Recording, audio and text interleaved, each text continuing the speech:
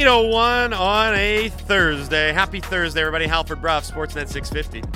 Halford and Bruff of the Morning is brought to you by the Dilawri family of Acura dealers. Experience the Dilawri difference today by visiting your nearest Dilawri Acura dealer today. Hour 3 of the program is underway. Frank Saravalli from Daily Faceoff is going to join us in just a minute here.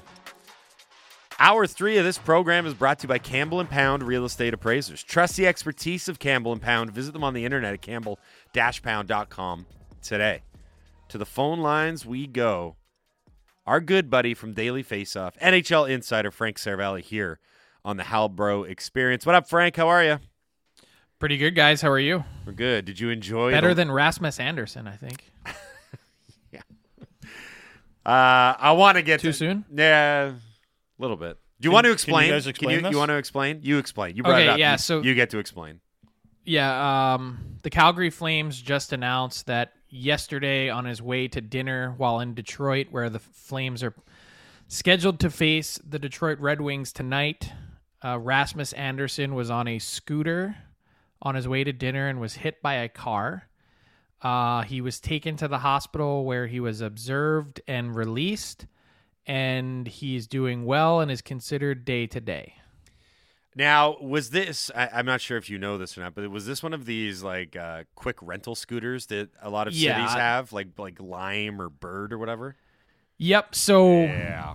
That's why I said it jokingly, but I don't understand how, and obviously I'm concerned for anyone's health, but I've been in a bunch of cities now where you have those and they're so easy to get around and they're great.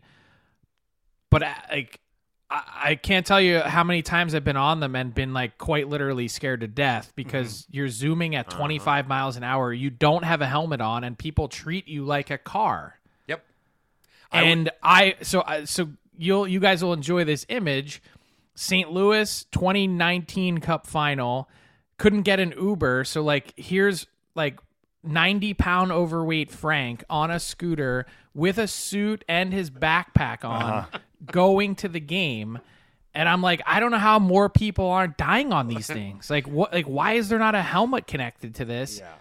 And now I've seen a bunch of players in road cities, not just falling off, but like using these on the regular. And I'm sure we'll hear some kind of directive at some point. Hey, be smart and get in a car. That's really funny that you bring that. That was the St. Louis for the Stanley Cup final was the first time I ever used one of those scooters too. I was there as a fan, so it was more dangerous because I was not sober. Yeah. But cruising around on one of those things, I still had the thought of like, this is dangerous. Yeah, what's going on here? So oddly enough, with Calgary, I was in Calgary the summer that Bird scooters made their debut in the city. And I got there about 3 weeks after they had kind of been in circulation. Mm-hmm. And a friend of mine who I was staying with said ER visits have gone up approximately 900% since these things hit the road. And yeah, because like you said, no helmet, no real rules on how scooters are supposed to be treated in a pedestrian sense or in a traffic sense.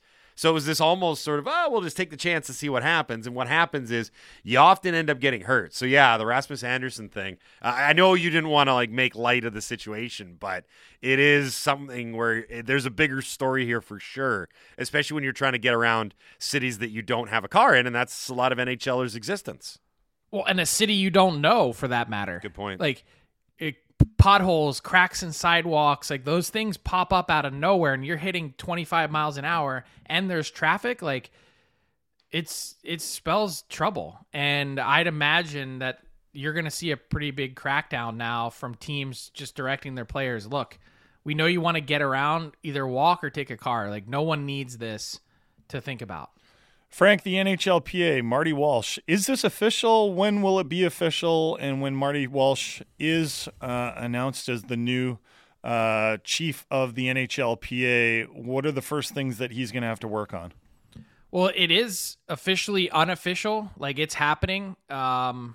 He has, I believe, notified his superiors within the U.S. government as the sitting Secretary of Labor that he is going to be leaving his post in short order. He's been negotiating a contract with the NHLPA behind the scenes for the last number of days. The Players Executive Board essentially gave him the green light to do so after their meeting on Friday in Miami, which he joined by Zoom. I'm told that he's personally met with a number of players on the NHLPA selection committee over the last number of weeks to introduce himself and get moving. And the biggest thing on his agenda, first off, as a sort of untraditional or non-traditional hire, it's understanding the lay of the land, how this union works, how the CBA operates, and really coming to grips and grappling with what's one of the most apathetic unions you could probably be head of. And that's going to be a challenge in its own right. But on the docket in short order is a negotiation with the NHL for the salary cap for next season, which the players obviously are hunting for that to go up. But I think what's really interesting is I've talked to a number of people on the league side that run teams where they're saying, hey, my owner is fired up. He wants to see this cap get moving. We need more transactions. We need more flexibility. And a fourth straight year of a frozen or flat salary cap isn't going to work for anyone. So that's first up. And it's going to be a really interesting and telling introduction for Marty Walsh to the hockey world of how does he handle this? What will come to pass by June and the draft? Is that also not a classic example of how the NHLPA as a union can be divided? Because it's, correct me if I'm wrong here, it's not all the players that want the cap to go up artificially, if you want to call it that. It's the guys that are free agents. The guys that actually have contracts probably don't want the salary cap to go up that much because then they lose out to escrow. Well, escrow is actually locked in according to the CBA, so it can't increase based on the mechanisms that are in place. Maybe those also get renegotiated, but that's why I think this is one of those years that it's beneficial for everyone for it to go up, not just the free agents. So there's no more of that push and pull that exists. In fact, if you take a look at some of the recent contracts that have been negotiated, they also take advantage of that idea and structure of the escrow being locked in because they've taken some of the most money in the deal in the first few years of the deal. So I think Dylan Strome is the latest example. You look, his first 2 years of the deal are 6.5 and 6 on a contract that's 5 times 5.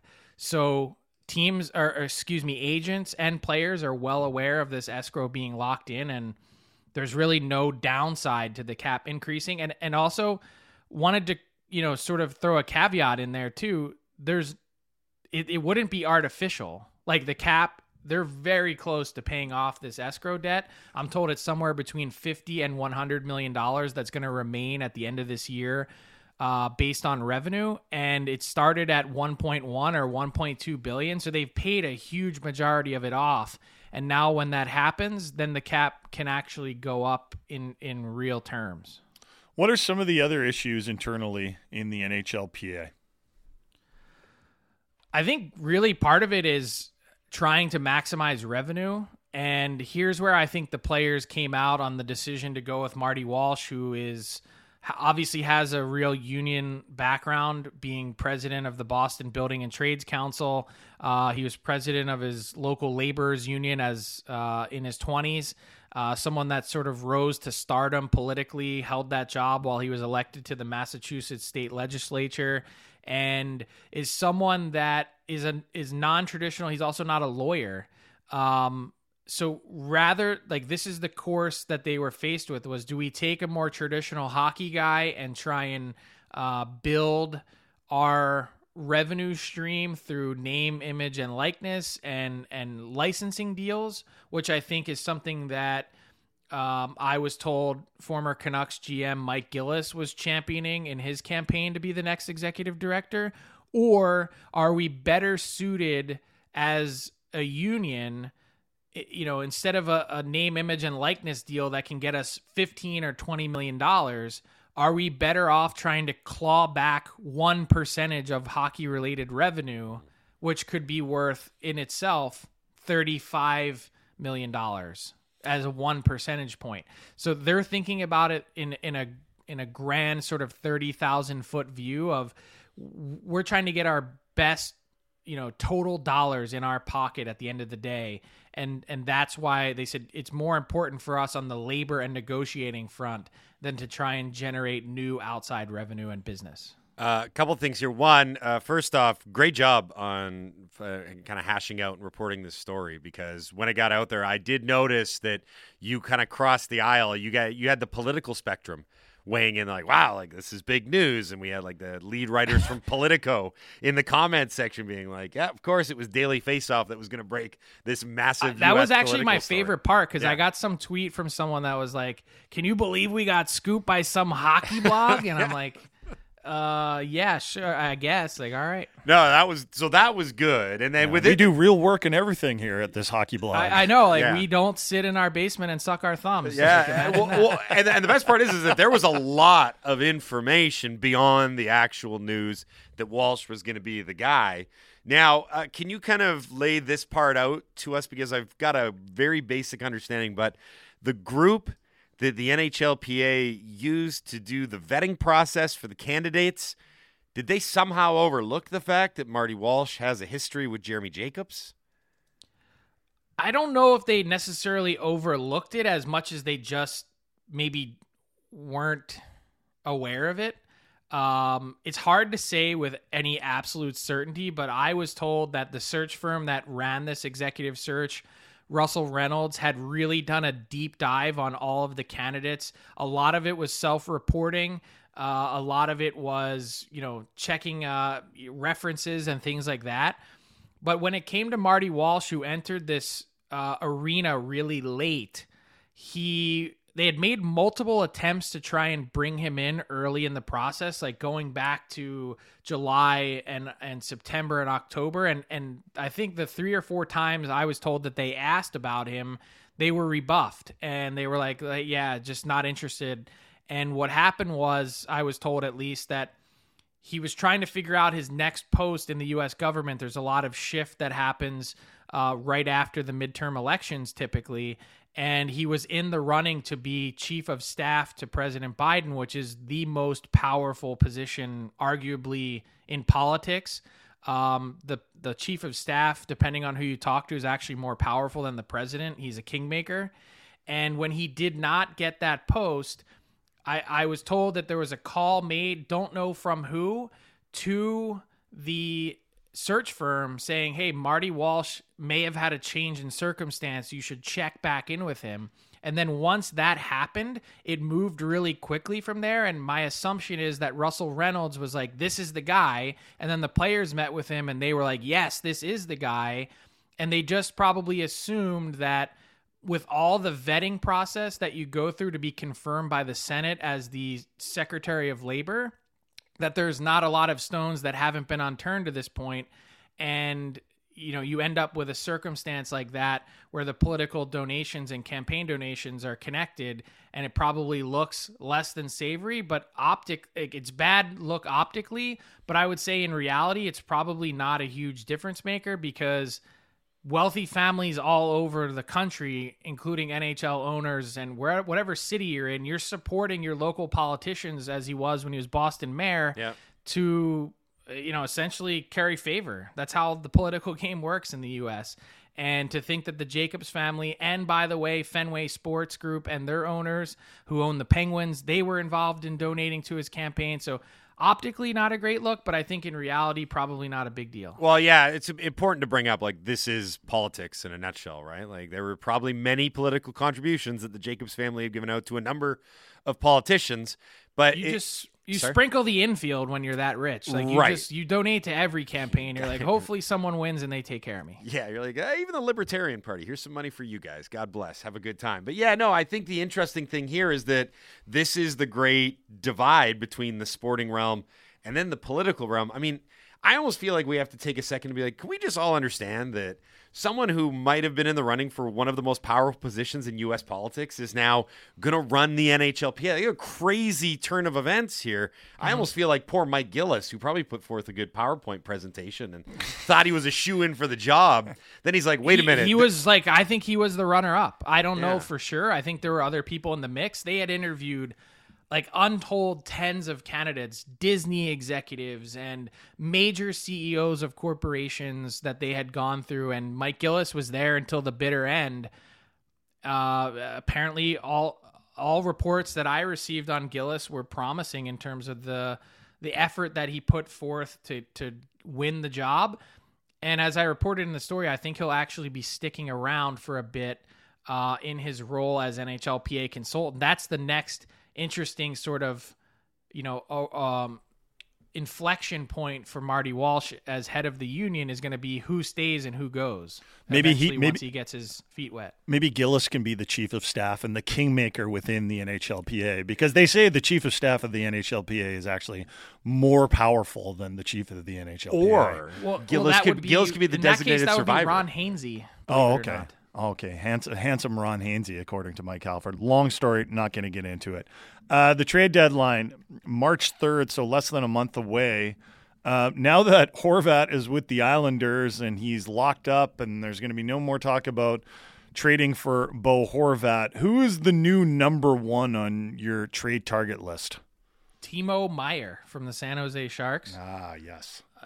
He's had a monster year, has a monster contract extension coming his way, bigger than Bo Horvat's. And that's a complicating factor when you consider the qualifying offer that he's due. In some ways, it's really going to hamper the return for the Sharks. But I have no doubt that the number of teams that are interested and view him as the long-term solution for them on their right wing, the Rangers, the Devils, teams like that, they're all going to be in the mix. And he's certainly a really intriguing player, already knocking on the door of 40 goals this year. Dylan Larkin, the Canucks are going to see the Detroit Red Wings a couple of times in the next little while. They play them on Saturday in Detroit, and then they come home to play them at Rogers Arena. What is going on with Dylan Larkin? He's a pending unrestricted free agent. He's in the same situation Horvat was before he was traded to the Islanders. Well, what's going on is Dylan Larkin was the second most happy person when Bo Horvat signed his deal, only to Horvat himself, because that was a market-setting deal for Larkin. They're very comparable players.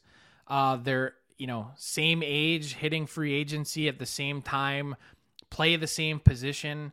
And I made this point on my pod the other day, and I had some guy that was taking a run at me on social media when I said Dylan Larkin is an 80-point player in this league. And they were like, prove it. He's never hit 80 points. And I just looked at a few recent seasons and said, look, this is his pace over a full 82 games, and he's played 70-some games. It's not like he played 40. And so the argument that I made was the Larkin camp had been keeping a really close eye on what happens with Horvat because they already thought that they were north of wherever Horvat landed. And so now that he's at 8.5 on an 8-year deal, I believe that pretty comfortably places Larkin in the 9.5 most likely, based on that higher offensive ceiling and upside that Horvat until this season hadn't really even shown. Bo Horvat's best career season prior to this year is a 63-point pace over an 82-game season. Larkin is 76, 79, and 80. I mean, he's had a higher number, and I don't think you can ding him for any handful of games missed in any season. It's not like he's someone that's frequently injured, and he's done it on some really bad Red Wings teams. So he's in a spot to cash in. The problem is the Red Wings are playing hardball. Steve Yzerman, depending on who you talk to, his nickname is the Prince of Darkness. Like, he's not afraid to go to some dark places in order to make this happen. And what he's betting on is that whatever the number ends up being that is at his ceiling and his limit that he's not going to go over as he digs a trench, is Dylan Larkin's never played outside of Michigan his whole life. Minor hockey, U.S. National Development Program, University of Michigan, NHL. He's never left. Do you really want to leave now for $4 or $6 million? Easy for us to say because we're like, oh my God, I've never seen $4 or $6 million. But when you are going to earn $100 million in your career, what is $4 or $6 million? It's like all that changes is the size of the boat you can buy. Right. I do wonder, that's the though. bet that the Red Wings are making. I do wonder, though. I mean, I think that's a great point, and I'm sure Steve Yzerman knows what Dylan Larkin really wants to do, but it was easier. I think everyone knows what Dylan Larkin wants to do. He wants to stay. Yeah, but I do think it was probably easier for Yzerman to, draw that hard line in the sand in Tampa Bay than it will be in Detroit, because Tampa Bay's got the state income tax advantage. They also had, a good team that they could say, like, listen, guys, like, buy in here, take a little less than you might get on for the market, and like, we can do some special things here. And they did do some special things. Can he do that in Detroit? That's a really important point and question, because he's lost his negotiating power with that loss of the state income tax advantage, and he's now having to deal with the pain that so many other GMs in the league have been dealing with for years outside of Florida or Nevada or Texas. So you might look at this from afar and say, why would Steve Yzerman play hardball for a team that lacks centers, has a franchise center and a captain? But the reason why he has to is because you're going to have to pay in pretty short order Mo Seider. You're going to have to pay Lucas Raymond. And Larkin's obviously getting a bump. Then after that, shortly thereafter, will be Philip Aronik. And he's, 33 points in 49 games as a defenseman. He's on track for 50-plus points. Like, you've got guys you need to pay, and you need to basically be thinking 4 years down the road when you're looking at this Larkin deal, that it's not really just about right now. Frank, Matt Dumba in Minnesota, Mike and I are trying to get our heads wrapped around the situation there, because we hear that this guy is, he's on your trade targets list. I think he's 12 or 13 on your list. And I know he's been a healthy scratch a couple of times, but I also looked at his game log from yesterday in Dallas, and he played almost 24 minutes. So this does not seem to me like a guy that the Wild could just easily be like, all right, see you later. We don't need you anymore. Like, if a defenseman is playing 24 minutes, isn't he an important part of that team? What is going on with Matt Dumba right now? Because this is a name that we would often hear in rumors involving Brock Besser. Well, his name it feels like it's been out there the last handful of years, unfortunately, for Matt Dumba to deal with that. I think the truth is, you hit it right on the head, that this is not an easy player to trade, and I don't think that they've ever said, we're definitely moving this guy. I think the real complicating factor for Minnesota is they're on the fringe of the playoffs right now. They've had a strong season at varying points. They also kind of started pretty slowly, and then after the Reeves trade in late November really took off, and they're kind of back to being a middling average team again. And so the big question that if you're Bill Guerin, their GM, you have to ask yourself is, if we get in, how much damage are we going to do? How much are we capable of? And do I want to limit the potential success of our team to get a return that's probably not going to be, one that knocks your socks off anyway, given the limitations that are in Dumba's game? So they're kind of between a rock and a hard place. And with 22 days left until the deadline, they're one team that has a lot to sort out. The Calgary Flames are another. How big of a buyer are you going to be? And if you're Minnesota, you're saying to yourself, well, should I be in a spot where I'm adding and subtracting sort of at the same time? Like, take the space that I get from Dumba and the potential assets to then go add? Either way, what's really clear is Dumba's not coming back. The Boldy extension spelled the end of that. It's just, can you try and have it both ways? Improve your team and either keep him or move him. It's not an easy situation. Frank, great stuff today, bud. Thanks a lot for doing this. We really appreciate it. As always, enjoy the rest of the week and the weekend. We'll do this again next Thursday. Thank you, guys. Have a good one. Thank you. That's Frank Sararelli from Daily Faceoff here in the Halford and Bruff Show on Sportsnet 650. The dogs are chuckling back there. It's okay. You can say it out loud, even if it's embarrassing. No, this isn't something we can play on air. All right. Sorry. No, it's okay. You know what? That just adds intrigue and drama. People want to know. They'll be listening even more. Coming up on the show, other side, what we learns. I've got one. Do you have one? I could come up with one, but I want more into the Dunbar Lumber text line for Halford not to read and for only me to flag. So text in your what we learned into the Dunbar Lumber text line at 650-650. Dunbar Lumber with 3 stores to serve you in Ladner on Bridge Street, Dunbar Lumber Express at Ladner Center, or Arbutus in Vancouver online at dunbarlumber.com. I have a big breaking one, which I'll save for the next segment. I know you do. We are coming to you live from the Kintec studio. Kintec Footwear and Orthotics, Canada's favorite orthotics provider, supported by over 1,500 5-star Google reviews. Find your perfect fit at kintec.net. Get your What We Learns in. You're listening to the Halford and Bruff Show on Sportsnet 650. Get smarter when you listen to Hockey Talk, the Hockey PDO-cast with Dmitry Filipovich. Subscribe and download the show on Apple, Spotify, or wherever you get your podcasts.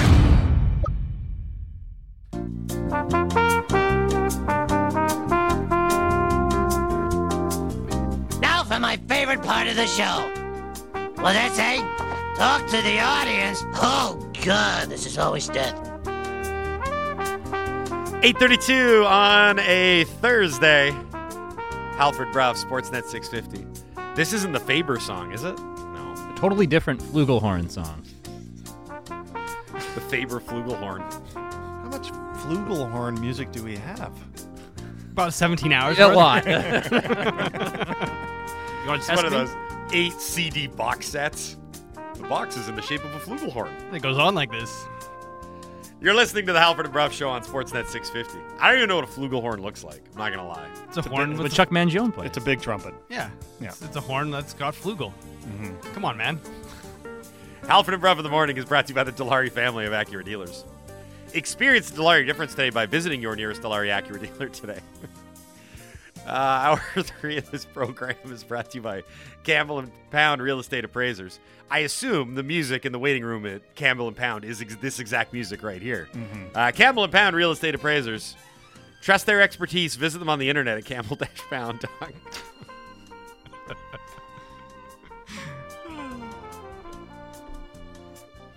Our show sounds like a 1970s detective show, basically. But like a slow-paced, low-stakes detective show. Low stakes, yeah. Where is that cat anyway? Jason, you look like you haven't slept in 14 hours. Yeah, the cat has gone away from me. What's he been investigating? Corporate fraud.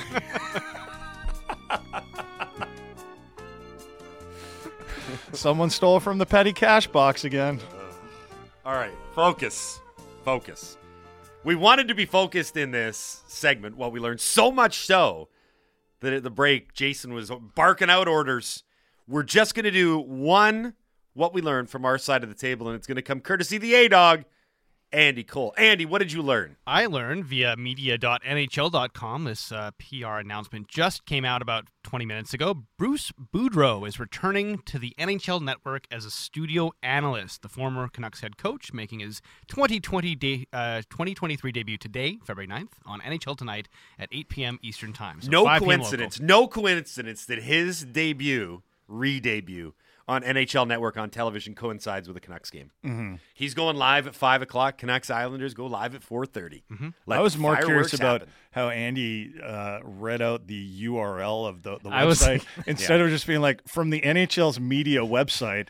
How did you do it again? Media.nhl.com. Yeah, Yeah, okay. I want to be specific. Sounds like a in nerd case, in like 1994 or something. Yeah. on in like case the- people want to research it themselves. So when do you think, here's the question that everyone in Vancouver really wants to know is like, when is Bruce going to really spill it? I think isn't his like what's it called? Cameo? No, the when you're not allowed to say mean things about someone. Oh, non-disclosure Yeah, agreement. that's the Yeah. one. Also known You're not as allowed to say mean things. the non-mean things clause. Yeah, the non-mean things clause. I think Did you go to Hollywood upstairs law school? I signed one of those UMTA things. I think it. That's why you're the judge and I'm the law talking guy. I think it ends in July. If I remember call for reading a that. bad court so thingy. anytime after July 1st, I think he's good to go. I wonder if you could get him to say something good via Cameo right now. Didn't you play the audio from one the other day? Yeah, he said my opinion doesn't really matter anymore. Or my advice? My or advice. yeah. Yeah, but we still love the gossip, Bruce. Yeah, like I mean, here's the thing. Everyone on the planet knows why Bruce Boudreau is going back on TV, and it's not for his analysis of what's going on. Yeah, Greg just made the money sign with his fingers. That too. No, everyone wants to know about the Vancouver situation. Everybody. That was a massive story in hockey. So, I mean, he's got to talk about it in some way, shape, or form. Why didn't you go to TNT? Replace Rick Tocchet. I know, that would have been... Oh, Seamless yeah? transition. Yeah. Well, he had a pre-existing relationship with NHL Network. Remember, like, the day after he was fired, he was on the radio with, I think it was Scott Laughlin and what's his Gord face? Stellick. Gord Stellick, yeah. So, like, there was obviously a connection there and an inevitability that he would go back. But I would watch if, I don't even know if we get NHL Network access, though. Well, I mean, I'd watch it to a certain extent. I want to know how he really felt. I mean, I think I know, but I really want to know. Let's give us a moo cow on that. Unsigned what we learned. According to The Athletic, Minnesota has the number one prospect system. Call it the Judd bracket effect. Yeah, or also, they draft lots of players and they get additional first-round picks. In the last draft, they had an extra first and an extra second-round pick. In the draft before, they had an extra first. In the draft, before that, it was an extra second. So when it's funny, guys, What's up? just bear with me here. What's up? Because I'm going to talk something out. Okay. When you add draft picks Yeah. as opposed to trading them away, do you often get a better prospect pool? There seems to be a correlation there. I mean, who's to say? Right. Okay. There's no evidence. I was of this. I was kind of just workshopping that. There's no evidence of this aside from all of the glaring evidence that's in your face. Right. But it's still one of those things. Who knows, right? Who Yeah. knows? It might just be the Judd bracket effect. I saw some people pushing back on this, that bracket hasn't been in Minnesota long enough to have truly impacted this prospect pool to vault it and elevate it to number one. But I'll tell you what, he hasn't heard it. Well, they have one of the best goalie prospects. Yeah, Jesper Wallstedt. Wallstedt is. If you're in a fantasy keeper league, pick him up because he is going to be good. Well, the thing with the Wild, too, is I think they realized, we better get some cheap labor because we've got these dead cap hits of Parise and Suter, and they've got a couple more years of that. I mean, the combined cap hit of that for, I think, next season and the season after that is $14 million. So you better get the young, cheap labor. got Windsor one. in Coquitlam, See, what when we I try learned. to do what we learned, I get ignored. Let's get steamrolled. Windsor in Coquitlam, what we learned, NBA trade deadline is so much more entertaining and intriguing than NHL. The lack of drama from the NHL is what makes fans turn away from the growth of the league, as it does not garner as much attention. I'm of two minds on this. One, it's a fool's errand to try and hold yourself up to the NBA because the leagues are just too fundamentally different. Players impacting individual trajectories. Like, There are also people, NBA fans, that'd be like, hey, can we get a little more stability? Yeah. So what Russell Westbrook is, remember when he signed that mega deal? Back in 2017, he signed a mega deal. I think it was $205 million over 5 years. And that was with OKC, right? And he's played for 5 different teams since signing that deal. Right. Because he just got traded again. So there is something to be said for, is it a little bit too much? At the same time, it is, you have to look at it and be jealous of what's going on, especially if you work in the industry. And no one really cares about that. But I've maintained for the longest time that there are way too many factors in the NHL that prevent the thing that fans love most. Trade rumors, trade rumblings, players moving. That's excitement. And some things are the advantage for the players, like the longer-term contracts, like Horvat just signed an 8-year deal. You can't do that in the NBA. No. And other things are in favor of the owners, and that is the hardest of the hard salary caps. When one of the general managers making the trades comes out and jokingly but not jokingly says that the contract he just gave a player was too long and for too much money, that should raise a couple of red flags. I'm just throwing that out there. Especially the too long part. Yeah. It's 8 years. A lot of stuff can happen in 8 years. I would love for them to cut down the contract length. Not because I'm like a union buster or anything like that. I mean, I'd like there to be a luxury tax. Although I'm sure we'd get very confused with how it all works. Like, I still don't understand the NFL salary cap. It's too confusing. There needs to be a way to go over, though, just by a little bit. Like, this is what we're saying. General rule, like, if you can go over by some and pay a penalty to do it, that's fine. Okay, I got one from C in the Mish. I bet that's Mission, right? I hope I'm not talking in I don't think code. it's Michigan, if that's what you're wondering. He could be. We have a very diverse listership. It's true. What we learned What I learned, and he learned it from Frank Saravelli, is that Mike Gillis was within one game of being the head of the PA and then lost to a strongman from Boston. Yeah, he was like, did I just tough enough. lose out to the mayor I of didn't Boston? I didn't even put that together. Boston, come on. I didn't even put that together. That is a great tag. So, He's like, I hate this effing city. exactly. It's terrible. He's ruining my life. Because yesterday we jokingly referred to him as like the new Pierre Maguire. Like he's just the runner-up for all these jobs, right? And this one in particular, though, it definitely sounds like he put his best foot forward, and everyone was like, "Yep, I like him as a candidate." And then something just completely out of the ordinary stepped in. I imagine if you were trying to cast a small budget movie, and you pick your lead, and then Hugh Jackman shows up and he's like, I'd like to play the lead in your movie. You're going to take Hugh Jackman, I would imagine, 9 times out of 10. Especially Why did you pick Hugh Jackman? It by came, the way? well, because Wish mentioned him Alfred's the other got a day, crush on him. and Oh. I do love him, and he's got that syrupy Australian accent. No, it's because Wish brought him up. Remember how He's the only actor you know, isn't he? He's going to play John Scott. He's the Wolver. Oh, right, okay. Hugh Jackman's the Wolver man, right? Yes. Yeah. He's not a gold English guy. We know that much. No, Wolver man. Yeah. Big golden English Wolverine guy. man. Yeah. Yeah, he got bit by a Wolverine and then became Wolverman. That's how the comic book. Yes, Yeah. Wolverman, yes. Yeah. Okay. Yes. Good. This is from Brian and East Van. What we learned is that Kareem Abdul-Jabbar only scored 1 3-pointer in his career and still managed to score 38,387 points. Yeah. That is a pretty amazing stat. Yeah, it was one skyhook at a time for Kareem. Do you understand that at its time, the skyhook was the most revolutionary and unstoppable move in basketball? When I first started watching basketball, it was a lot of Sonics versus Lakers. They would play all the time, and it was like, there's Kareem down low.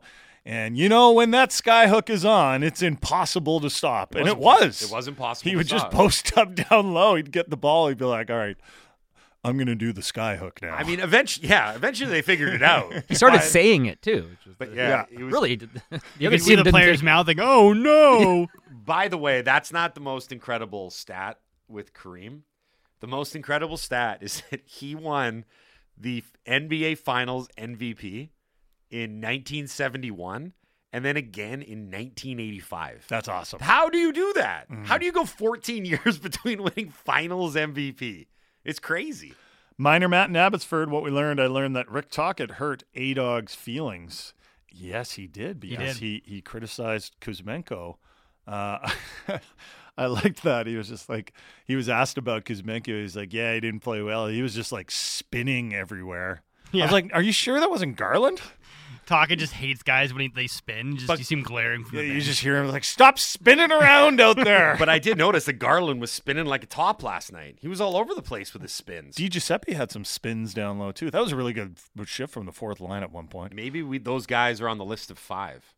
The 5 guys that talk a Well, good mic. if you spin, you're Yeah. out. If anyone does a 360 tonight, I am going to lose it. I noticed the Sportsnet pregame show, like they're going around the panel and all the guys are like picking who to watch tonight. Yeah. And everyone was picking obviously like the superstars, right? Like the obvious names. And then like I think it was Anthony Stewart. He's like, I'm going to watch Phil Di Giuseppe. Yeah, you're the only one that's doing that. Yeah.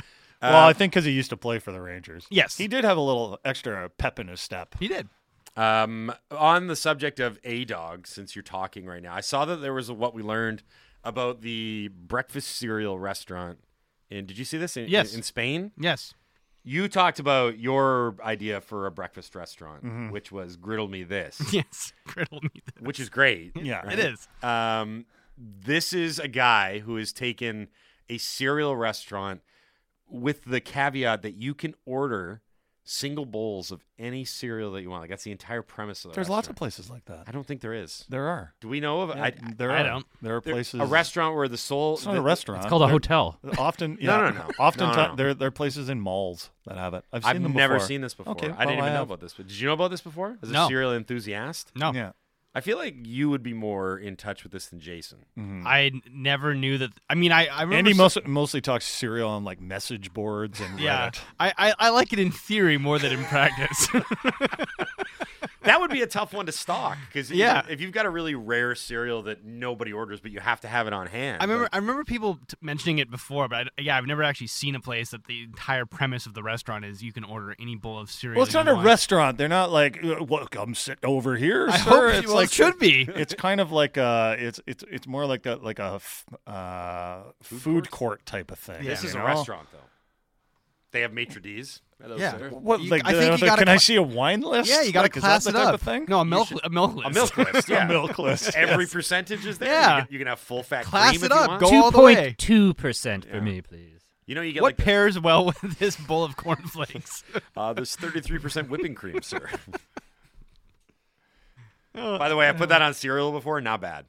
Whipped cream? 33%. It is like thick. Well, that goes on. That's good with anything. But you don't Yeah. whip the cream. I know. Yeah. It's so like dense and syrupy.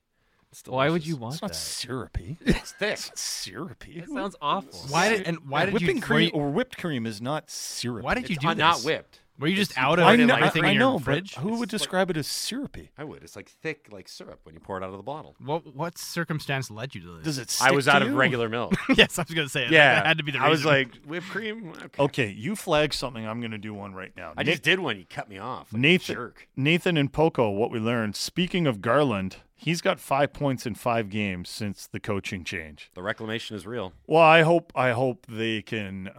If they're going to trade Garland, I hope they don't have to retain on this guy.